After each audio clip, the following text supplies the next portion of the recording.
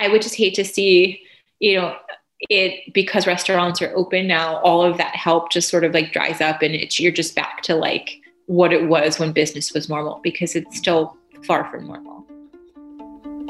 Good morning. This is Epicenter NYC. We connect our communities to news, information, and each other. I'm Andrea Pineda-Salgado.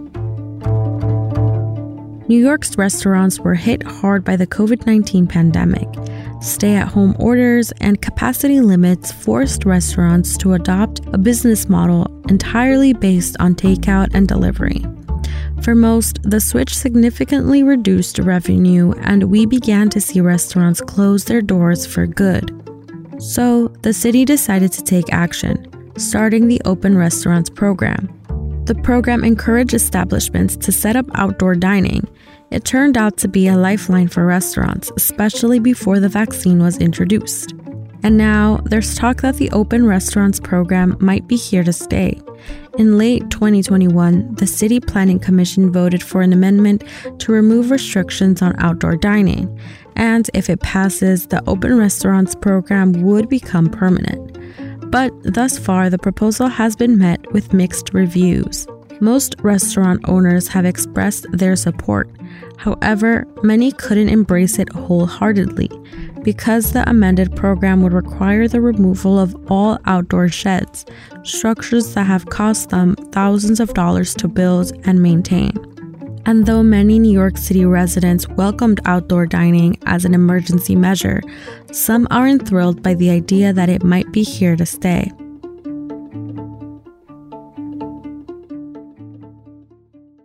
Today, I have a conversation with two restaurateurs, Dana Morrissey and Alfredo Anguera, both of whose businesses were saved by New York's Open Restaurants program. And later, I speak with an Upper East Side resident named Deborah, who explains that if outdoor dining remains in New York City, she might not be able to. Now, a quick message from our friends and sponsors at McKinsey & Company. Find out about the biggest ideas in business on McKinsey's Insights app, where you can listen to podcasts like our flagship show, The McKinsey Podcast. We're so not tuned in to the dynamic going on for the current employees, what matters to them most. Or watch our Author Talk series featuring law professor Dorothy A. Brown. 60% of Black college students don't graduate. And when I came across that statistic, I got so depressed. And read lots of articles about, for example, the next normal, where you can learn about the coronavirus's latest impact on business. To hear, see, and read more, download McKinsey's Insights app now. Now, back to the show. Here's my conversation with Dana Morrissey. So my name is Dana Morrissey. I'm a co-owner of several businesses in Park Slope, one of them being Bar Crudo. Does your restaurant have outdoor dining? Yes. So Bar Crudo has outdoor dining. Cella does not. Oh, Cella has a couple of seats on the sidewalk, but we're in front of a bus stop. So there was really no way around, like, if you were in front of a bus stop or you happened to be in front of a fire hydrant, those rules were pretty strict. So Cella definitely suffered because of that. And we only were able to have 4 tables outside. But Bar Crudo was allowed to do roadway dining, even in the dead of winter. That outdoor dining section was pretty full, people sitting in the snow and that. Did it help your business during the pandemic? For Bar Crudo, it's the only reason our business is open. Our restaurant, it's an oyster bar and it's a seafood restaurant. So while we do some takeout business, the bulk of our business at Bar Crudo was the outdoor dining section. I can tell you that before we had the outdoor dining section, I mean, the difference in sales was astronomical. I mean, I really firmly believe that we would not be in business today had it not been for the roadway program and had it not been for outdoor dining. And what about now? How has outdoor dining been and how has it progressed over these past couple of months? Well, during the holidays, for sure, we saw people dining outside. Our outdoor dining structure has hanging heat lanterns, so people would sit under those in their jackets and just enjoy their meal. And we had that snowstorm not too long ago. I mean, I was I was waiting tables during it for the restaurant, and I was going in and out. We had almost a full outdoor section in the middle of like that blizzard. I'm not sure if you were aware, but we were allowed to use propane heaters last season, and we invested quite a lot of money in them. But since then, they've been banned. So we really only have the roadway structure now as a means of people to dine outdoors with any form of heat. Managing electric heat, which is the only thing that's allowed right now, is pretty challenging on a sidewalk. So we pretty much took away all those tables and just have that roadway structure now with heat. What were your thoughts after the hearing? What did you learn? So I hung in there for 4 hours. It's my understanding it went for almost 9 hours. And I heard a lot of council members disparaging the program, which was disappointing to me. Maybe I'm naive. I wasn't expecting that. One of the council members, and I apologize, I didn't write down names, but one gentleman declared that the pandemic is pretty much over. The emergency is over, and that there is absolutely no need for these sheds. The sheds were blamed for the rat problem in New York City. I repeatedly heard that over and over again. That's the source of rats, which I do disagree with. I heard, a lot of them were talking about these outliers of like, oh, well, there's one shed in our community that, it's just being used for storage. And so that was their sort of argument for disbanding the entire program. And I just heard the same things like over and over and over and over again. And I understand like community concerns, when you do have an abandoned structure, it's an eyesore. It does look bad. But I do believe, especially in our neighborhood, that those are outliers. So many of us have invested, tens of thousands of dollars into these structures to make them beautiful, to make them functional. And I do think that the program has really allowed so many businesses in our area to stay open. And I know if the open restaurants were to happen, they would want the sheds to come down. What are your thoughts on that? So I heard that in the meeting, and honestly, it's very stressful to hear that. As I said, we have invested tens of thousands of dollars into the shed. We built the initial version and then we modified it multiple times to be compliant. It got broken down by a drunk driver. Insurance only covers so much. So we're still paying back that money for the roadway structure. And that's the bulk of where people sit. If that comes down, I'm not really sure. I'm not really sure what next season's going to look like. I don't know how to fortify the sidewalk dining to make it habitable in the winter months. And we've seen, again, with Omicron, that if another variant comes out, business is going to shut down for us indoors again. We lost, I want to say our sales were down by about 75% in December and in January from Omicron. Our entire half of our holiday season got canceled. We had caterings, we had events, we had lots of reservations, and that was all gone. The reason why it wasn't 90% is because we had the roadway structure, and because it's a lot easier to control like climate and things like that in those roadway structures. I'm not sure that people would have sat in a sidewalk. Like Dana said, without the open restaurants program, she's almost certain she would have gone out of business. When I spoke to Alfredo Anguera, co-owner of the Bronx Draft House and Brixton Hops, he said the same thing. My name is Alfredo Angara, co-owner of Bronx Draft House, Brixton Hops, Bodega Social, Bistro Gaetanos, and one of the principal owners of the Hospitality Group.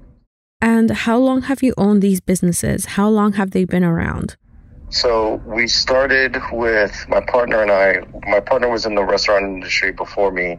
I was an attorney by trade, and then I met my business partner. We've known each other for some years. He was opening up a place in Harlem, and I told him whenever, he was doing something in the Bronx to let me know. It just so happened he was working on a project, and the rest was history. We opened up in 2016. And do these businesses have outdoor dining? If so, when did it start? Yes. So we did outdoor dining as soon as we were kind of getting we were seeing everybody popping up with one, and the city gave us the green light. Our first one, kind of figuring out how to do it, cost us over $7,000 per deck. It was super expensive at the time. What do you think would have happened if you never opened up outdoor dining? There was no space indoors, right? Like, first, nobody was allowed inside. Then people were allowed inside if they socially distanced and they had barriers. And then, you had to check for vaccination status. And there were so many just changing and developing regulations. We really were capped our capacity indoors. And most restaurants, they work on a map system where they understand how many seats they have, how many times they have to turn around those seats on any given day to generate a profit. When you cut that number in half, for example, because you have to socially distance, the math no longer works. You can't, how do you expect to pay? Your labor costs stay the same, mind you. So my labor costs stay the same. My inventory costs stay the same. Everything stays the same except for my ability to generate revenue, which you've cut. And again, I'm not blaming the city or I'm not blaming the state. I understand they were doing what they needed to do for the health and safety of everyone. And that's first and foremost, everyone be healthy and everyone be safe. And we understood that and we did our part. But if we didn't have the outdoor dining, there's no way we would have been able to sustain ourselves. Just on a basic math principle, it would have been impossible. In general, what are your thoughts on the city making outdoor dining permanent? I love it. I think it is essential, especially right now. I think things are getting better for businesses, but they're not there yet. And this has given us that lifeline. This has allowed us to continue to at least service customers. So as far as I'm concerned, I think it's a godsend. And if you live if you've been to other cities, if you've been to Paris or, you've been to other major metropolitan cities, this is something that is done in European nations and in our country. The outdoor dining experience like that is nothing new. You go to these places and the restaurants are extensions of the streets, and it kind of brings a new life to New York. And what about the community around you, like up in the Bronx? What do they think about making outdoor dining permanent? I haven't heard many objections from people in my community, but I do understand how it can be problematic for a lot of people, a lot of residential people, mainly because it's new, right? So now you may live above a restaurant and now you have people who are right outside the window, or, now walking in on sidewalks may become a little bit more difficult for some people. So I can see why some communities may not be as enthralled with it as businesses are. But where we're situated, we haven't had any objections. Mm-hmm. So we keep our ear to the ground and we try to be as, work with the community as much as possible, because somewhere there has to be a happy medium. Somewhere there has to be a medium where businesses and the city can continue to thrive and move forward, and we can continue to provide these services for people, and we can continue in the hospitality industry, and residents are respected and their concerns are listened to. Even though restaurant owners like Alfredo couldn't have survived without outdoor dining, some residents are concerned about what exactly will happen if this temporary solution becomes a permanent one. And like you heard Alfredo explain, their concerns aren't without merit. Deborah Kaplan is one of those residents. She lives right above a restaurant and said her situation has gotten so bad that she's considered moving out. My name is Debbie Kaplan, and I live on the Upper East Side. So tell me a little bit more about your positions with open restaurants and making outdoor dining permanent. Well, I'm definitely against making outdoor dining permanent. It's been an absolute nightmare for me and other people on my block, probably more than I know. I only speak to so many people on my block. Nobody knows everybody on their block. I put up with it during COVID because I care about the economy in New York, and of course I love the restaurants. But my quality of life is now nil. I have no quality of life. The noises are unending from the restaurant itself, or its patrons, or its constant beeping. It just causes so many problems on our street. Were there any incidents that happened within, these past 2 years that influenced your position against outdoor dining? Many things. It starts early in the morning. They set up the tables, and so you hear the scraping of all these tables and chairs being moved. They're smoking cigarettes. It all comes up into our apartments, and it's New York City. The buildings are old, so the cigarette smells come into our apartments. And so, that's how it starts. And then the phones start ringing, and the people have the phones, instead of being indoors, answering phone indoors, now there's people with cell phones standing outside who work for the restaurant who are answering all the phones all day. And then the deliveries start, and then the traffic backs up, and then the people start showing up, and it's the constant. There's a lot of celebrations at this restaurant, so I'm not against celebrations and singing happy birthday, but when you hear it almost every single day over and over again, it is just so grating. And this just keeps going on and on. The people picking up people from the restaurant and them beeping horns for the people that they're waiting to pick up. And in the winter, the cars are running, so you get all the exhaust fumes that come right into our windows. I don't think people understand how horrible this is for people who live here. This is not normal. There's a reason why this was not allowed. Mm-hmm. It negates the quality of life for the people who live around these structures. And why has the government chosen to support the welfare of the restaurants above the welfare of the people who live here? We work too. Issues like these are complex, and they require a lot of compromise. But in order to make those compromises, folks need to listen. Really listen to each other. And amidst all the noise, Deborah felt like she was being ignored.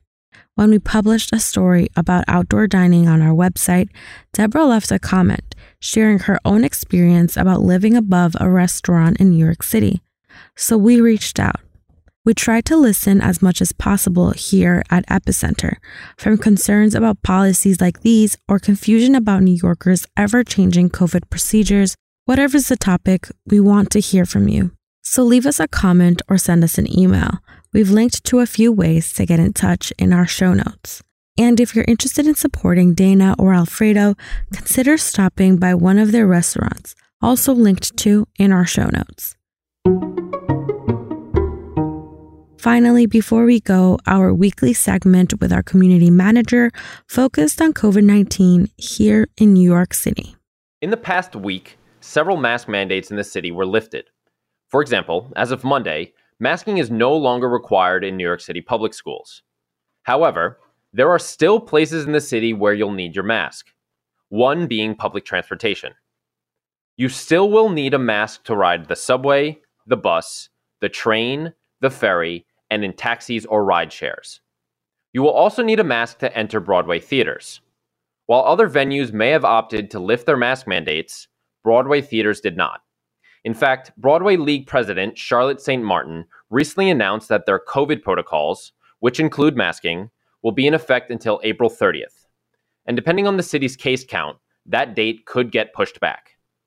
Also on the must-mask list are places like healthcare facilities, nursing homes, correctional facilities, and homeless shelters. And finally, individual businesses can still choose to mandate masks. So, like we said last week, make sure you look for signs about masking policies before entering a shop or restaurant. And when in doubt, wear one. Keep in mind that now more than ever, COVID regulations are changing quickly. To stay up to date, make sure to subscribe to this podcast and the Epicenter NYC newsletter. And if you're still confused, let me know. My contact info is in our show notes. One last thing. We want to hear your take on the move to make masks optional in New York City public schools. So if you're a parent, student, teacher, or staff member, check out our survey linked in the show notes. We hope to hear from you. That's all for today. Thanks for tuning in. Make sure to subscribe to our newsletter at epicenter-nyc.com to stay in touch. Our intro music is All the Pretty Horses by Karavika. You can find more of their music on their website, linked to in our podcast description.